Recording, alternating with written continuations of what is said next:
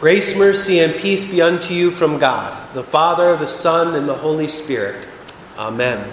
You may be seated. Our Old Testament reading today takes us all the way back to somewhere between 1000 and 900 BC. What we see is the dream of a father coming true in the life of his son.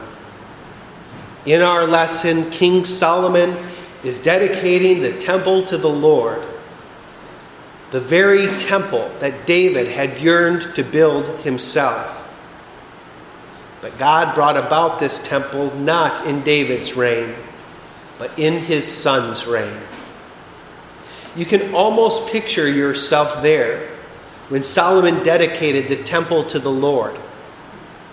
You are in this ancient land, standing in front of one of the most beautiful structures that you had ever seen. Imagine being filled with wonder as your eyes look up at the pillars standing in front of you. And you listen to the words of one of the greatest kings in all of history.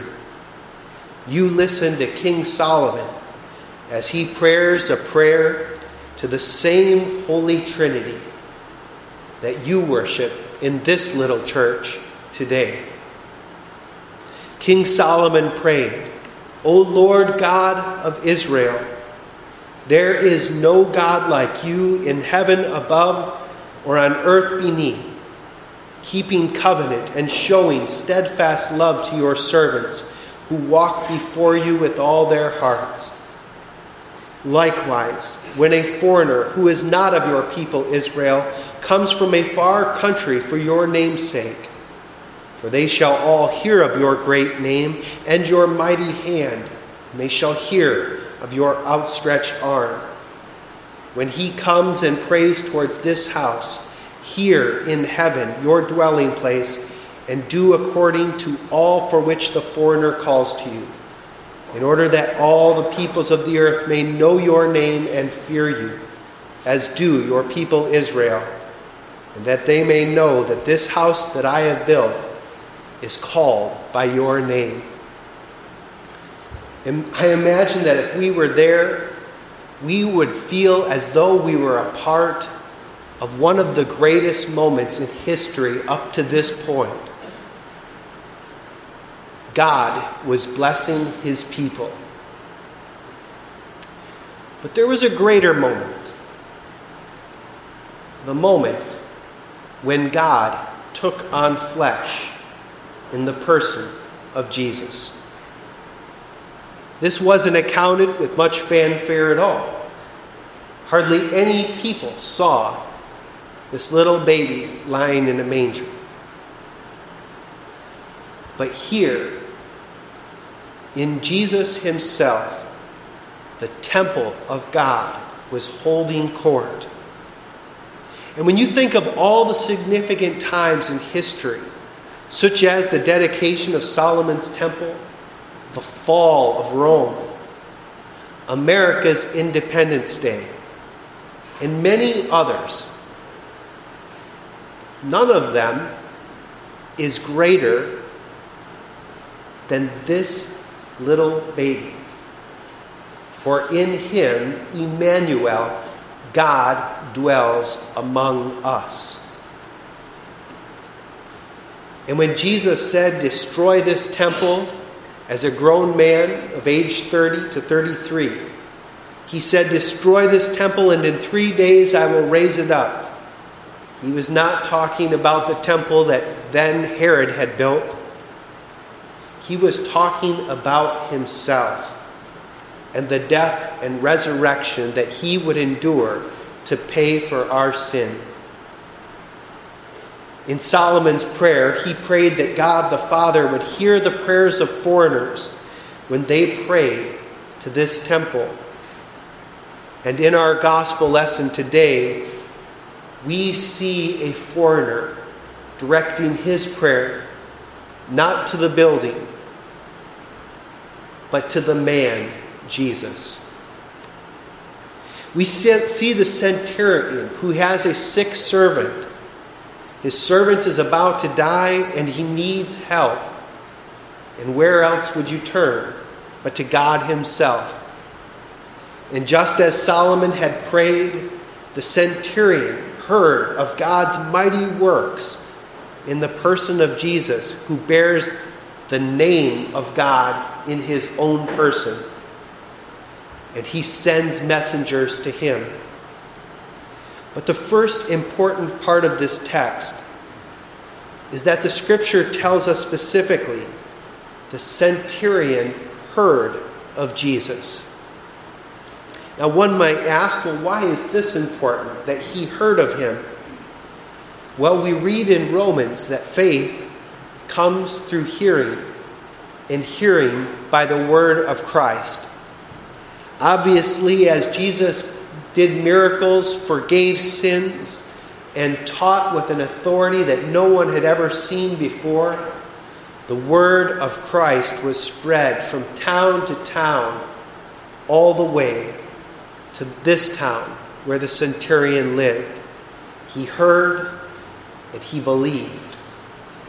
He trusted that Jesus was the Christ, the answer to his prayers, the one who could answer the prayers for his servant.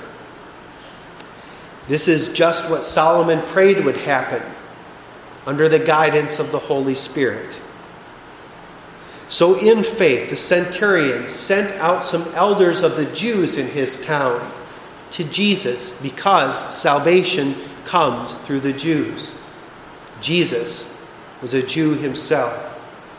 The gospel tells us that when they came to Jesus, they pleaded earnestly with him, saying, "This man deserves to have you do this because he loves our nation. He loves Israel. And he's even built our synagogue, built our church." At the Jewish elders' request, Jesus went with them.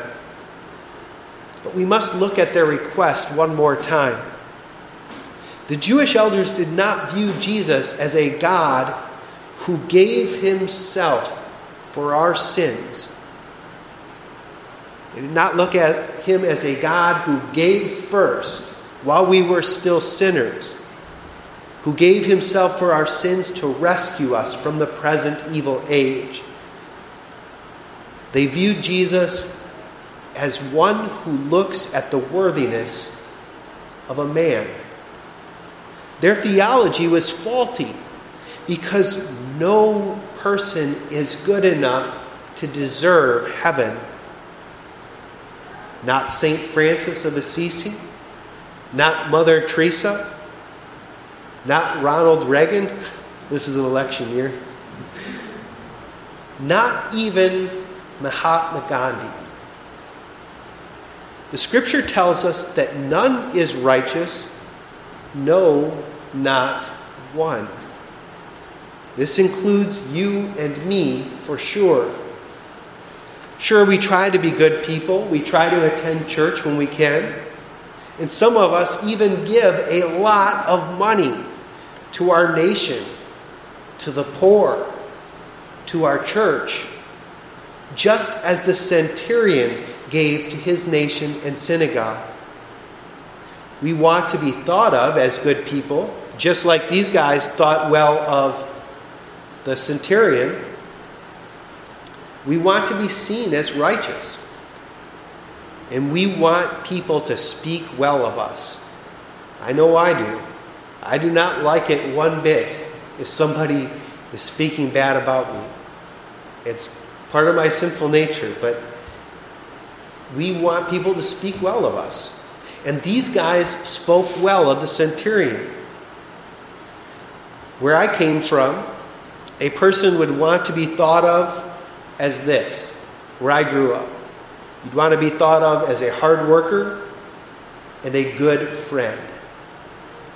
And I've noticed that some of these same qualities go a long way in West Lafayette as well. And being hard workers and being good friends, these are things to be proud of. But they do not give us the keys of heaven. Man only comes to heaven by faith in Jesus Christ. Jesus, the Christ, the Son of the living God, he is the only righteous one. And being fully God and fully man, he stands in our place and lays down his life so that we sinners can receive the very name of God and be washed with water and the Word. And we become God's children, heirs.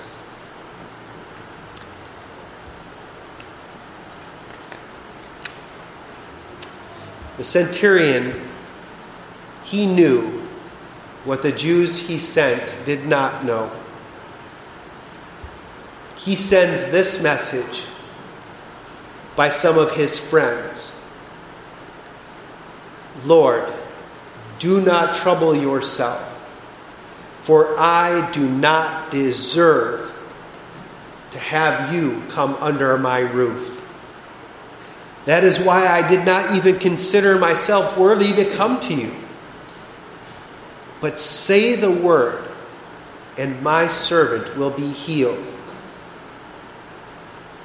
The centurion did not consider his worthiness, but instead he considered the worthiness of Christ's word.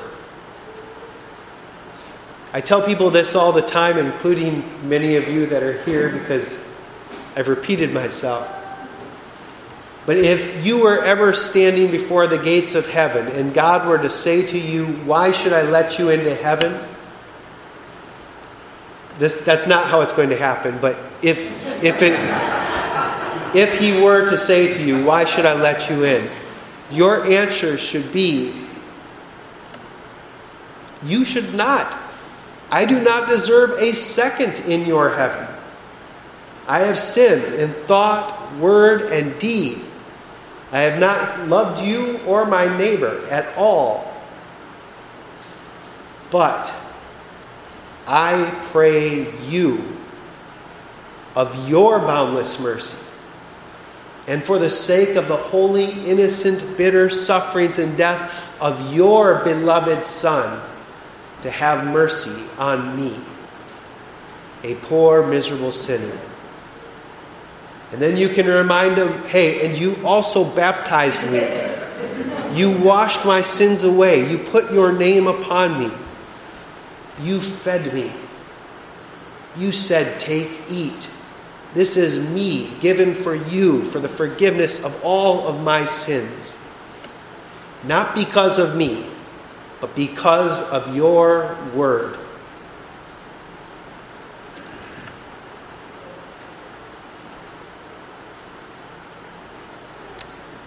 Well, I ad-libbed that whole next paragraph.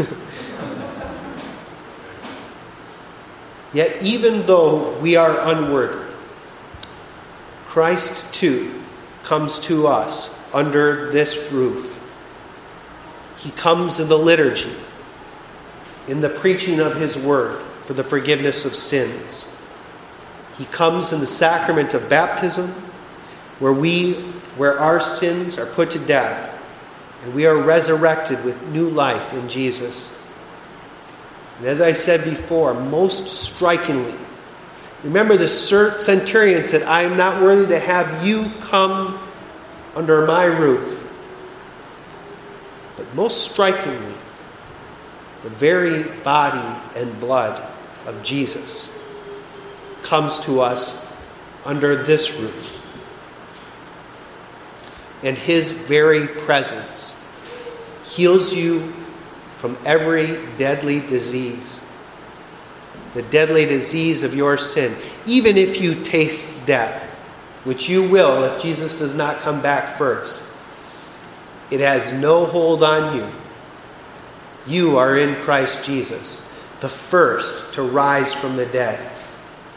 And you too, in him, have newness of life, resurrection from the dead. And you will appear before the throne of God as one who has come out of the great tribulation, praising him and singing, Blessed be the Lamb of God. And he comes to you not because you loved your country or gave to your church, or even because you treat your pastor well. But he comes to you because he is faithful to his word. Now may the peace of God, which surpasses all understanding, guard your hearts and minds in Christ Jesus until he returns for you. Amen.